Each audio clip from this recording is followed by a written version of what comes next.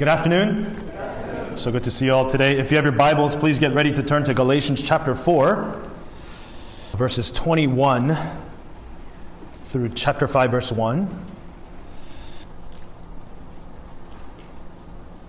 It was the best of times. It was the worst of times.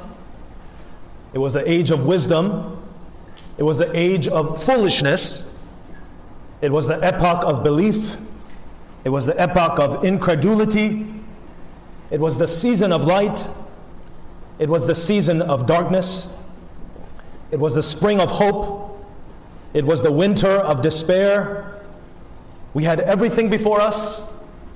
We had nothing before us. We were all going direct to heaven. We were all going direct the other way. Is part of the well-known introductory paragraph of Charles Dickens' classic novel, A Tale of Two Cities. And in it, Dickens presents the dichotomous realities of two starkly different cities, London and Paris, during the French Revolution. One city is wealthy, the other city is crumbling. One city is stable, the other city is oppressed. One city is in order, the other is in chaos. In one city there is peace, in the other city there is unrest and turmoil. As such, in our passage this afternoon, two contrasting destinies, two mothers, two sons, two covenants, two cities are presented. One is free, the other is a slave. One is born through promise, the other is born of the flesh. One is of grace, the other is of the law. One rejoices, the other rages. Paul tells us of the tale of two cities, wrought in biblical history, presented to us as allegory to teach us salvation theology. Well, how was this story, which was over a millennia old, relevant to the Galatians of the first century? And how is this even applicable to us today, over 4,000 years later in the 21st century? Because it tells us of God's unchanging and eternal plan to save a people for himself through the promised offspring of Abraham, Jesus Christ, our Lord, that we might become his sons and daughters. Amen? We're continuing our study through Galatians in our series, There is One Gospel. And we've been learning that the glorious gospel of Jesus Christ, the gospel of grace, is indeed the one true gospel. There are simply no substitutes. There are no imitations, no duplications, no additions to the true gospel. Otherwise, it is no gospel at all. Add anything to the gospel, it nullifies the gospel. What Christ had achieved by his sinless life, by his substitute death, and by his bodily resurrection and ascension was once and for all. Christ's finished work was the culmination and the fulfillment of God's covenant and the promise made to Abraham that through his offspring, many nations would be blessed. That is, people as wretched and far off as we were, both Jews and Gentiles, have been adopted as sons of God according to the promise, justified by grace alone, through faith alone, in Christ alone. That's why the author of the letter, Paul, writes this letter as a corrective to the Christians in the churches of the region of Galatia in an effort to redirect them back to the true gospel, as they were being dangerously influenced by a group of false teachers known as the Judaizers, who are teaching that in order to be a Christian and to be part of the church, the body of Christ, that they must follow Jewish cultural practices of circumcision and other purity and ceremonial laws in order to be truly of God and to be truly saved. And the Apostle Paul, knowing this false teaching was a damnable offense to God and a detriment to the souls of the Galatians, we saw 3 weeks ago, as Paul began the third main section of the letter, an exhortation to live out the gospel. In Galatians chapter 4, verse 12, Paul was pouring his heart out, sharing a very emotional and intimate appeal to remind the Galatians who are at the brink of apostasy, at the brink of abandoning their faith. Paul reminds them of the close relationship that they once shared in Christ. And Paul exhorts them, doesn't he, to become as he is, embracing the sufferings of Christ. Well, in our passage, Galatians chapter 4, verse 21 through chapter 5, verse 1, Paul presents to them another biblical and historical and theological appeal for the Galatians to be clear and sure that their identity ought to be rooted in Christ alone, and for them to stand firm in the freedom Christ has won and granted to them by faith alone. So from Galatians chapter 4, verse 21 through 5, verse 1, I want to share with you 3 ways Christians can stand firm in the freedom of Christ. 3 ways Christians, you and I, believers of Christ, can stand firm in the freedom of Christ. Here's the outline so you know where we're headed. Point number 1, hear God's salvation plan from verses 21 through 25. Hear God's salvation plan. Point number 2, from verses 26 and 27, rejoice in God's faithful word. Rejoice in God's faithful word. And point number 3, from verses 28 through chapter 5, verse 1, cast out heresy in God's holy church. Hear, rejoice, and cast out. Dear brothers and sisters in Christ, whom I love dearly, I pray through this word you would be reminded anew of who you are in Christ Jesus, that you indeed are the true sons and daughters of the Almighty God through faith in Jesus Christ our Lord. I pray that the words of this message would cause you to stand firm in the freedom of Christ, that it would remind you of the forgiveness that has been granted to you for all your sins in Christ Jesus our Lord, and that it would empower you to approach His throne of grace with confidence and with humility and perfect trust, and that it would embolden you to share the message of His glorious salvation to all you meet this week. I pray that I would preach a necessary word of encouragement and hope and strength to you. Guests and visitors, if you are here and you do not identify yourself as a Christian, or you are not sure that you are, again, as Brett said, we are so glad that you are here with us today. We have been praying for you. We prayed for you yesterday morning at our early morning prayer.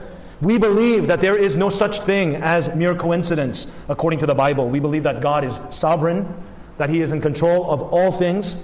And we've been praying for you that God would lead you here to hear His word, for you to come to know Jesus Christ as the only true and living Son of God who died and rose again so that you can be forgiven of your sins and for you to live in the freedom you have in Him if you would repent and believe in Him. So without further ado, let's turn to His word, which can be found on page 974 of the blue Bibles around you. And as you turn there, let me encourage you to please keep your Bibles open during the entire duration of the message and follow along so that you know the words I share with you are from God's words to encourage you and build you up in Him. Galatians chapter 4, verses 21 and on, it says this. Tell me, you who desire to be under the law, do you not listen to the law? For it is written that Abraham had 2 sons, one by a slave woman and one by a free woman. But the son of the slave was born according to the flesh, while the son of the free woman was born through promise. Now this may be interpreted allegorically. These women are 2 covenants. One is from Mount Sinai, bearing children for slavery. She is Hagar. Now Hagar is Mount Sinai in Arabia. She corresponds to the present Jerusalem, for she is in slavery with her children. But the Jerusalem above is free, and she is our mother. For it is written, rejoice, O barren one who does not bear. Break forth and cry aloud, you who are not in labor. For the children of the desolate one will be more than those of the one who has a husband. Now you, brothers, like Isaac, are children of promise. But just as at that time he who was born according to the flesh persecuted him who was born according to the Spirit, so also it is now. But what does the Scripture say? Cast out the slave woman and her son, for the son of the slave woman shall not inherit with the son of the free woman. So, brothers, we are not children of the slave, but of the free woman. For freedom Christ has set us free. Stand firm, therefore, and do not submit again to the yoke of slavery. Amen. How can Christians stand firm in the freedom of Christ? Point number 1, hear God's salvation plan from verses 21 through 25. As Paul had just expressed his perplexity regarding Galatians' near abandonment of the true faith in chapter 4, verse 20, Paul now gets to the heart of how the Galatians were influenced by such apparent and obvious and significant false teaching of the Judaizers. Because when it came down to it, they were no longer hearing the Word of God. Look at verse 21. Tell me, you who desire to be under the law, do you not listen to the law? You see, in one sentence, Paul uses the word law in two different ways. In addressing you who desire to be under the law, Paul was addressing the Galatians who were listening to the Judaizers and were considering subjecting themselves back to the law, back to the Mosaic law, the rules and the regulations and the prescriptions and the requirements, the do's and don'ts of the Israelites under the Old Covenant. And Paul says to them, do you not listen to the law? This time what Paul was referring to, the law, in the second sense, was the Old Testament scriptures, particularly the Pentateuch, the 5 books of Moses. And the understanding is that the Old Testament scriptures itself showed that salvation was through the promised Messiah for all nations. And the subjection to the Mosaic law would be bondage. As Paul pointed out in Galatians chapter 3, verse 10, quoting Deuteronomy 27:26, all who rely on the works of the law are under a curse. For it is written, cursed be everyone who does not abide by all things written in the book of the law and do them. You see, the grammatical tense of the word listening is present, active, indicative. And in large part, the reason for the Galatians' desertion of the true gospel was that they were listening to the words of the Judaizers rather than the words of the scriptures, the very words of God. As Jeremiah 11:3 in the Old Testament scriptures also says, cursed be the man who does not hear the words of this covenant. So, again, brothers and sisters, do you not listen to the scriptures? That's what Paul was challenging the Galatians. And Paul's challenge rang loud to the Galatian Christians' priorities. But it also convicts us today, doesn't it? Do you not listen to the scriptures? What words for us to contemplate on and examine our hearts with. Brothers and sisters, before we go on, the point must be made. Are you listening to the scriptures? Are you listening to the scriptures? Even as you are sitting in this room, are you hearing these words that God desires to speak to you? Or are you distracted by whatever is going on in your life after church, on social media, or whatever sport is playing on TV right now? The challenge is for us to rid of all distractions that robs your attention from hearing God's word right now, this moment. Are you listening to the scriptures? Furthermore, are you hearing the words of God regularly?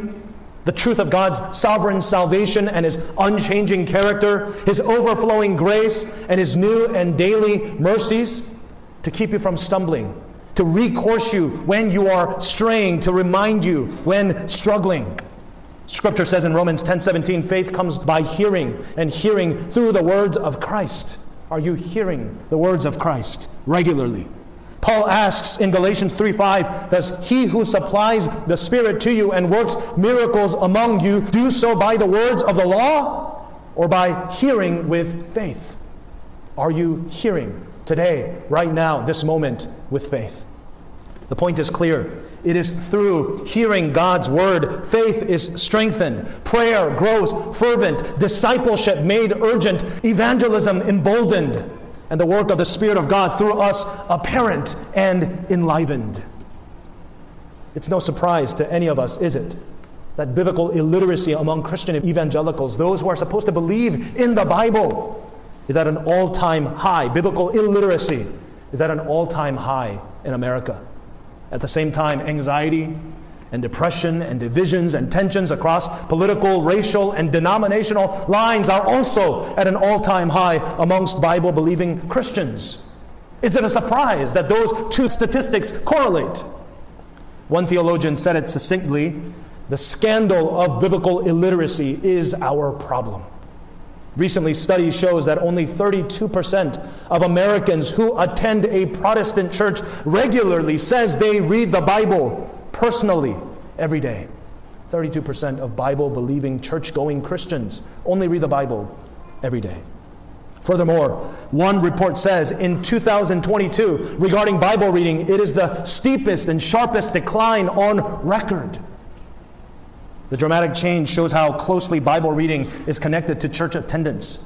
When regular services were interrupted by the pandemic and related health mandates, it impacted not just the corporate bodies of believers, but also individuals at home and their Bible reading. So brothers and sisters, let me challenge you. Let the Word speak to you. Are you guilty of neglecting the reading of God's Word regularly? Think about that. Christians are supposed to be people who stake our lives and eternity on faith in Christ.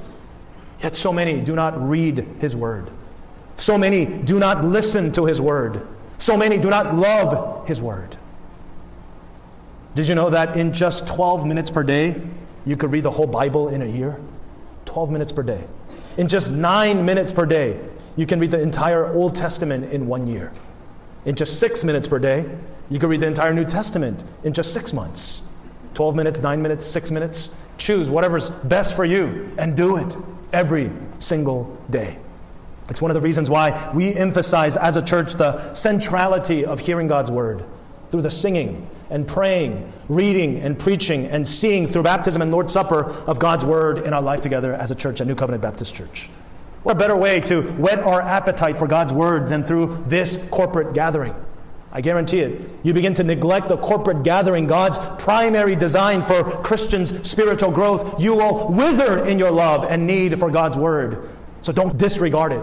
Prioritize the corporate gathering. Do your best not to miss Sunday service. Guard it with everything. Guard it with your life. Schedule your Sundays around it. Because there is nothing more important than hearing God's Word with God's people and reading and studying God's Word individually for your soul's growth, for your faith to strengthen. Amen? When a Christian is straying, he or she is a Christian not hearing, not reading. When a Christian is straying, he or she is a Christian not hearing or reading. Spurgeon says, the more you read the Bible and the more you meditate upon it, the more you will be astonished by it. He who is but a casual reader of the Bible does not know the height, the depth, the length, and the breadth of the mighty meanings contained in its pages. Nobody ever outgrows Scripture. The book widens and deepens with our years. Amen? Man, I got to move on. The reason why Paul emphasizes the listening of the Scriptures is again because the Scriptures are sufficient in teaching us salvation offered to us in Christ. The Scriptures are the basis of our theology. The Scriptures point us to Christ. And so Paul, knowing that the Judaizers have been wrongly interpreting and applying the Scriptures to suit their own false teachings and agendas, and in order to claim their self-professed superior status, they are the ones who are the true sons of Isaac and the true sons of Sarah. Paul uses a well-known story of Hagar and Sarah from Genesis 16 and 17 to show how the Judaizers were gravely mistaken. Paul had turned the tables on the Judaizers and shown in Galatians 3 and 4 how only by faith in the promise of Christ are the true offspring of David, didn't he? And now Paul flips the script on them again and goes on to show how true sons of Sarah are also born by faith. So look at verses 22 through 23. It says this. For it is written that Abraham had two sons, one by a slave woman and one by a free woman. But the son of the slave was born according to the flesh, while the son of the free woman was born according to promise. As stated, Abraham has already played a significant role in the letter, and now Paul appeals to Abraham's role as the father of two different sons by two different wives to make his point. Here in these verses, no names are mentioned in these verses just yet. Paul focuses only on their social status. One is a slave, the other is free. You see, what Paul is doing is he's setting the stage to unleash a shocker to those who align themselves with the Judaizers' claim that they were the privileged ones who were the sons of the free. You see, it was a common understanding in their day that the Jews were the rightful heirs of Abraham and Sarah, and that they were indeed the free sons of them. But notice what's missing in their understanding of redemptive history and the Scriptures. Can anyone guess? What was the Judaizers missing in their interpretation and application of the Scriptures? Can anyone guess? Christ. Daniel, you get a free coffee today for me. Come to my house, I'll make you a latte. Christ. A Christ-centered understanding of Scriptures was missing. a biblical theology, an understanding of Scriptures as God's one grand narrative was missing, hence their legalism, hence their false religion. And so Paul begins to explain the Scriptures in the way it was supposed to be. Listen, Paul was not teaching anything new by any means. Paul is teaching from the Old Testament Scriptures. Paul is teaching from Genesis, the first book of the Pentateuch. Paul is showing this was God's plan of salvation from the very beginning. Look at verse 24. Now this may be interpreted allegorically. These women are two covenants. One is from Mount Sinai, bearing children for slavery. She is Hagar. Paul is using a well-known event in Israel's history. He is using the event of actual people in history as allegory. He uses only historical facts that are germane to the figurative meaning that he would point out. Meaning, you guys all know, if you read Scriptures, Genesis account, that Abraham actually had 8 sons. 6 of them by Keturah, referenced in Genesis 25 verses 1 through 2. A wife whom Abraham married after Sarah's death. If you're wondering at this point why Abraham had too many wives, remember what Brett taught last week about how some things in the Old Testament are descriptive and not prescriptive. In other words, this is not an example to be followed, but a description of the ways things were in the pagan culture and how Abraham was called out from such a setting to form a holy people prescribed by God's holy word. Now, the word allegory is interesting here because, as some Bible scholars would argue, Paul's use of the story of Hagar and Sarah is actually typology, where there is a historical connection between the type and its antitype, a foreshadowing and a fulfillment typology. But the illustration is complex because it's hard to see how Hagar functions as a historical type, a foreshadowing of the Sinai covenant, the Mosaic covenant. Now, an allegory, which can be defined as assigning a hidden or symbolic parallel meaning, a story in which specific people, places, and events stand for deep spiritual truths. Perhaps you know the most famous allegory in the Christian world, John Bunyan's Pilgrim's Progress. The characters in the book have names like Christian and faithful and hopeful, and they travel to places like the Doubting Castle and the Hill of Difficulty. And Bunyan, rather obviously, was not writing history or geography, but was telling a story to make a spiritual point. That's allegory. Well, the story of Abraham's sons is not quite that kind of allegory because, again, their story is actually history. Isaac and Ishmael were real sons born to real mothers, Sarah and Hagar, respectively. And I think this is why even New Testament scholar Tom Schreiner says and rightly identifies the text as typological allegory. There are elements of both, but it's not quite either or. But the important thing is this. The takeaway is this.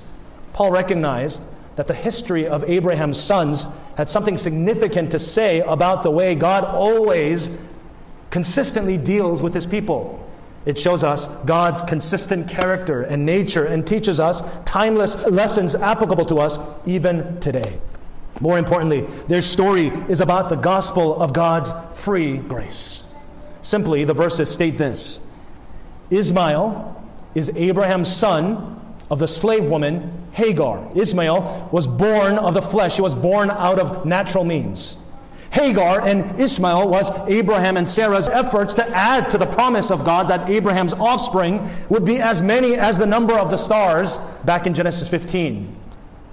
But you know the story, right? After years of waiting on the Lord, as Abraham and Sarah were aged in years, Sarah way beyond and past the years of childbearing, into her 70s and 80s, Hagar was their reasonable and commonsensical solution to speed up or help or to accomplish God's promise made to them. You can read more about it, as I said, in Genesis 16. But what is clear is this. God needs no help from Abraham and Sarah, nor Hagar. God was only readying Abraham and Sarah to see the impossible, the supernatural, a son of promise, to be born only by the divine power of God in order to display His glory and to point us to a greater Son who would be born solely by the supernatural work of the Holy Spirit. Amen? As such, Paul says the two women are two covenants. One is from Mount Sinai, being children for slavery. She is Hagar. Hagar represents the Mosaic covenant, the covenant of works, a covenant in which by no one will be justified, a covenant only given to the Israelites as a guardian, to imprison them, to guard them, to protect them, to help them and direct them and discipline them until the coming of faith, until Christ would be revealed, in order that we all might actually be fully and finally justified by faith. Now, the shocker comes in verse 25. Look at verse 25. Now, Hagar is Mount Sinai in Arabia. She corresponds to the present Jerusalem, for she is in slavery with her children.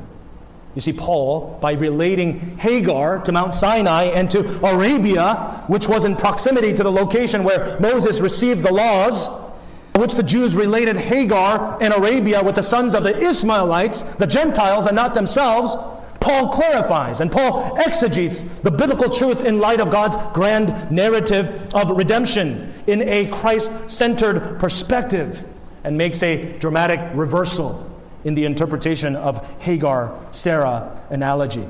That Hagar equals Mount Sinai, which equals present Jerusalem.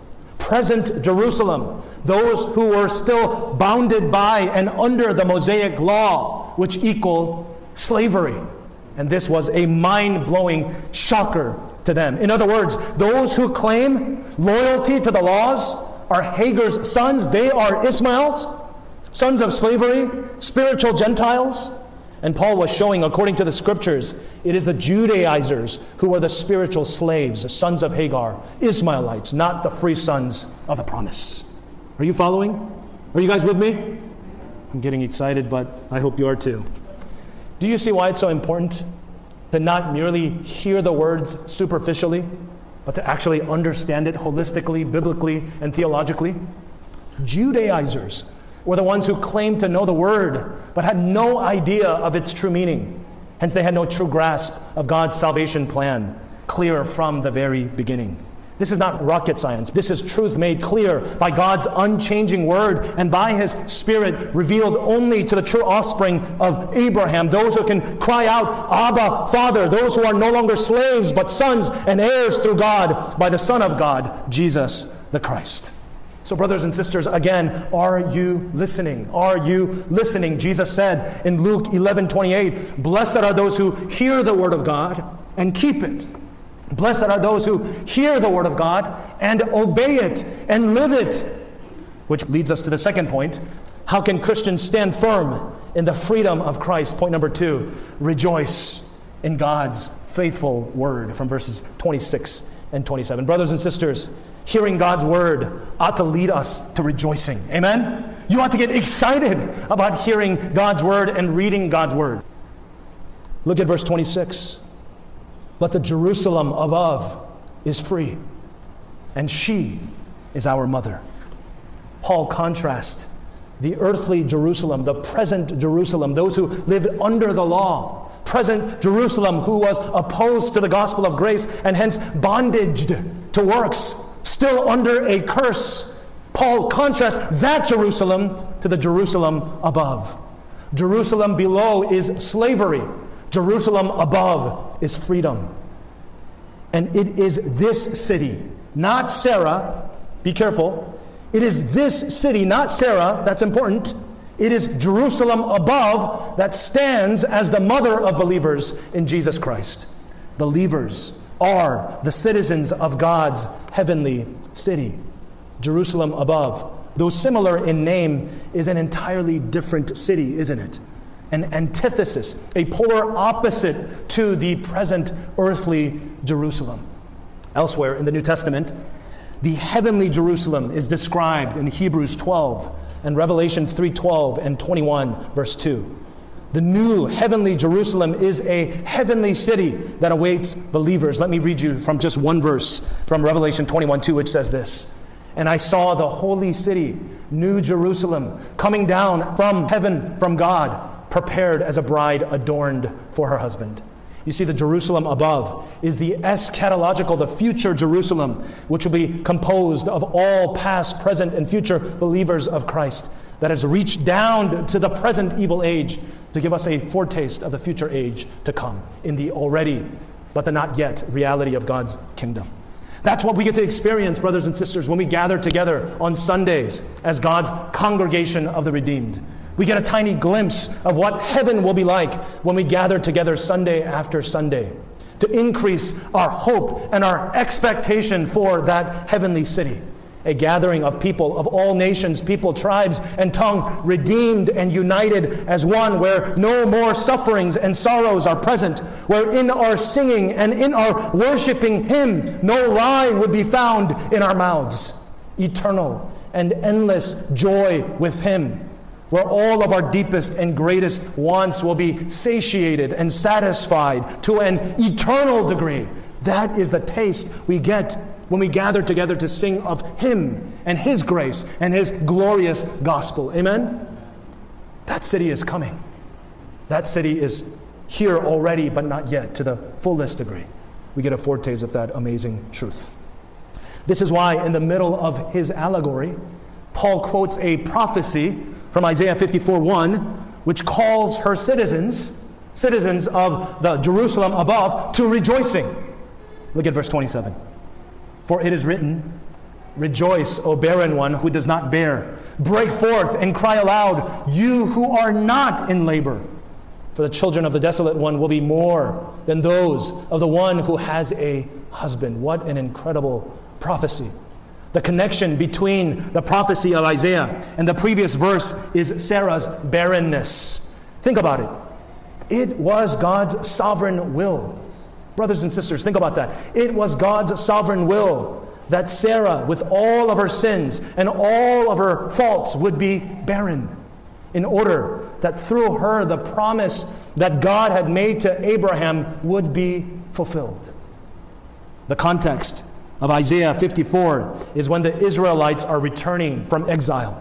Israel is like a barren woman whose children have been lost to exile. But God promises to return to her, to the land, where she will multiply and prosper.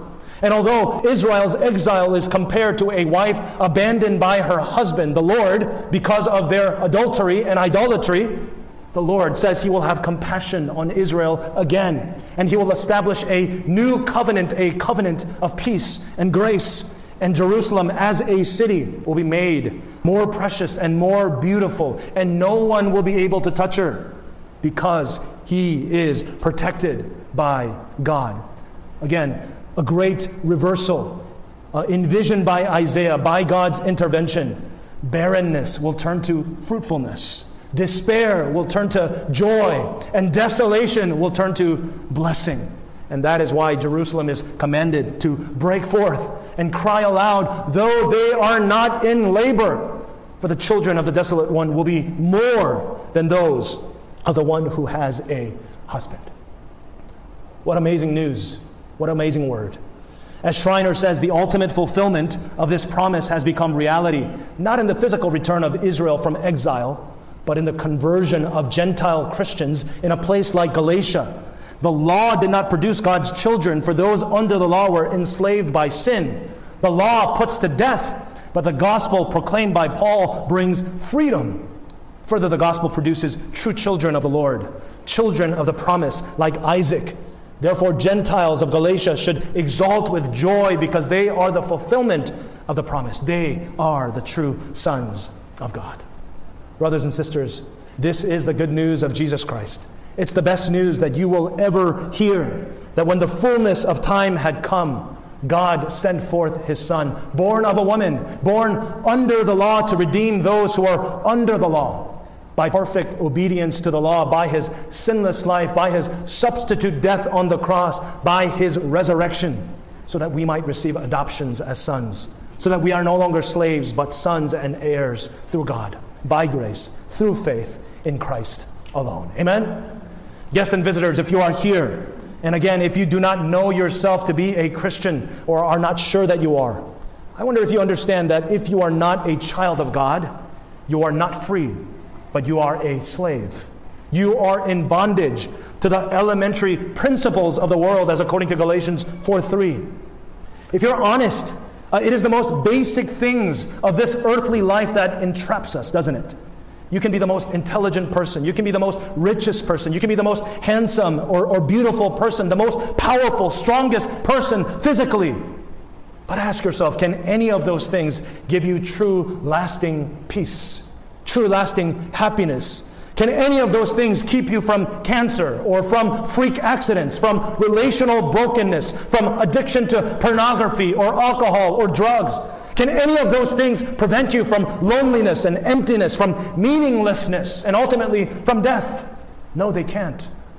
True freedom, true peace, not just some abstract, out there, spiritual, fluffy things. Yes, tangible joy and tangible peace is available and offered only in Christ Jesus our Lord. Hallelujah.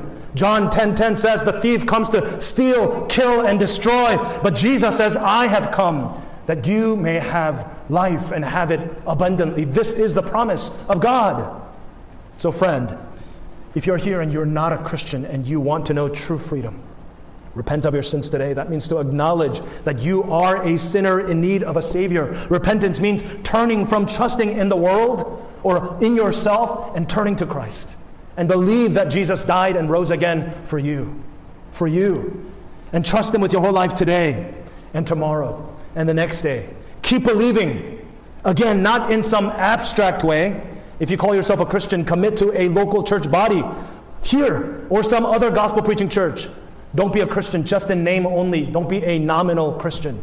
Be a Christian who is accountable to others. Don't just come to church. Be the church. That's what a Christian is, a member of God's body. If you want to know more about how to follow Jesus, please come and talk to me or any of the elders at the close of service at the doors. Dear brothers and sisters in Christ, what a word of encouragement and hope and promise these verses are to us, is it not? Christians are ones who can rejoice in the midst of sufferings and sorrows. Christians are ones who have ultimate and true hope. And God has made a way that though here on earth we may be barren and fruitless and desolate and rejected, in Christ we have final victory. We are citizens of the New Jerusalem that is above. Amen? What trials are hindering you today from rejoicing in Christ? You look at your life and you lack joy. What trials and what things of this earth is hindering you from rejoicing in Him today? Let me challenge you. Are you listening to the words of God? Perhaps it is God's purpose for you that you may be in lack today in order that He can satisfy you wholly and thoroughly in Him only. In Christ we have a reason to rejoice. In Christ we have final and true freedom. His faithful word reminds us that Christ has come and that He is coming again. As the late Pastor Tim Keller says, if Jesus Christ was actually raised from the dead, if He really got up and walked out and was seen by hundreds of people and He talked to them, whatever you are worried about right now, whatever you are afraid of, everything is essentially going to be okay. Because you have to remember, we're not just talking about a resurrected people. You have to remember, this is where Christianity is unique. We're talking about a resurrected world. Other religions talk about immaterial heaven and immaterial resurrection of our souls. But Christianity talks about the new heaven and the new earth. And because of that, everything will be okay. We are its citizens. Hallelujah. Amen? I pray that this is a reason for rejoicing for you. This is freedom that nothing in this world can take away. This is an inheritance guarded and kept in heaven for you by the power of God. But there's more encouragement in our passage, which moves us to our final point. How can we stand firm in the freedom of Christ? Point number 3, cast out heresy in God's holy church. From verses 28 and on, it says this, in verses 28 and 29. Now you, brothers, like Isaac, are children of promise. But just as at that time he who was born according to the flesh persecuted him who was born according to the Spirit, so also it is now. Paul uses the emphatic you in verse 28. He is saying, for those of you who are still struggling to believe, you, yes you, You who are at the brink of abandoning your faith. You who are overwhelmed by doubt and sin. You who are struggling in suffering and sorrows. You, brothers and sisters, like Isaac, are children of the promise. What he's saying is you are a miracle of God. You are not born or reborn by human efforts. Sure, I get it. Your parents had you. But God was sovereign even over that. I mean, literally. The odds of you being born is some 1 in 400 quadrillion chance, scientifically. You did not contribute a single thing to come into this world. And you did not and will not contribute anything to your salvation whatsoever. You are Isaac. You are God's handiwork, His masterful work to display His matchless glory. Hallelujah. That is you. But know this, because you are, the world knows, and you are the world's enemy. As Jesus says in John 15:18, if the world hates you, know that it has hated me before it hated you. And hence, persecution will come. Verse 29 is a reference to Genesis 21:9, when Ishmael mocks Isaac. And Paul says, just as it was back then, so it is now also. You see, he who is born according to the flesh has and will continue to persecute him who was born according to the flesh, which is the reason why even today, literally thousands of believers are still executed every day because of their commitment to Jesus Christ. Part of Paul's application is for us to know it, be ready for it, prepare for it. Persecution is here and is coming and will come to the greater degree. But I love Paul's great insight about it. Look at verse 30. But what does the scripture say? Cast out the slave woman and her son, for the son of the slave woman shall not inherit with the son of the free woman.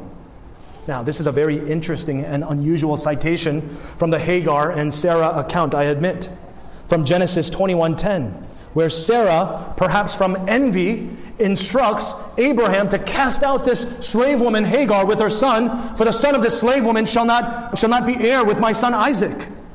These words are ironic, as you know the story, because if you read the Genesis 16 and 17 account, it was actually Sarah's idea, initially, for Abraham to sleep with Hagar, the slave woman, in order that they may have a son to call their own. But now, in Genesis 21:10, Sarah sounds almost hypocritical, jealous, envious, regretful perhaps, and understandably right. Now that the true son was born as promised, he was to be the rightful heir of Abraham's blessing. And for Isaac to be the right recipient, Ishmael could have no part in it whatsoever. So of course we see in the Genesis account that although this entire event happens because of Abraham and Sarah's lack of trust and lack of patience in God keeping His word and their effort to add to God's promise, we see that God has mercy on Hagar and Ishmael and blesses them and protects them. But nevertheless, the fact of the matter doesn't change. In order for Isaac to receive the promised blessing of God, in order for God's covenant to be preserved through Isaac's lineage, the lineage of promise, the first son had to be cast out. The first son had to be cast out in order for the true son to be the rightful heir. In the first Adam, there is bondage. In the second Adam, there is liberty. That's what Paul is pointing us to. Brothers and sisters, Paul asks, but what does the scriptures say?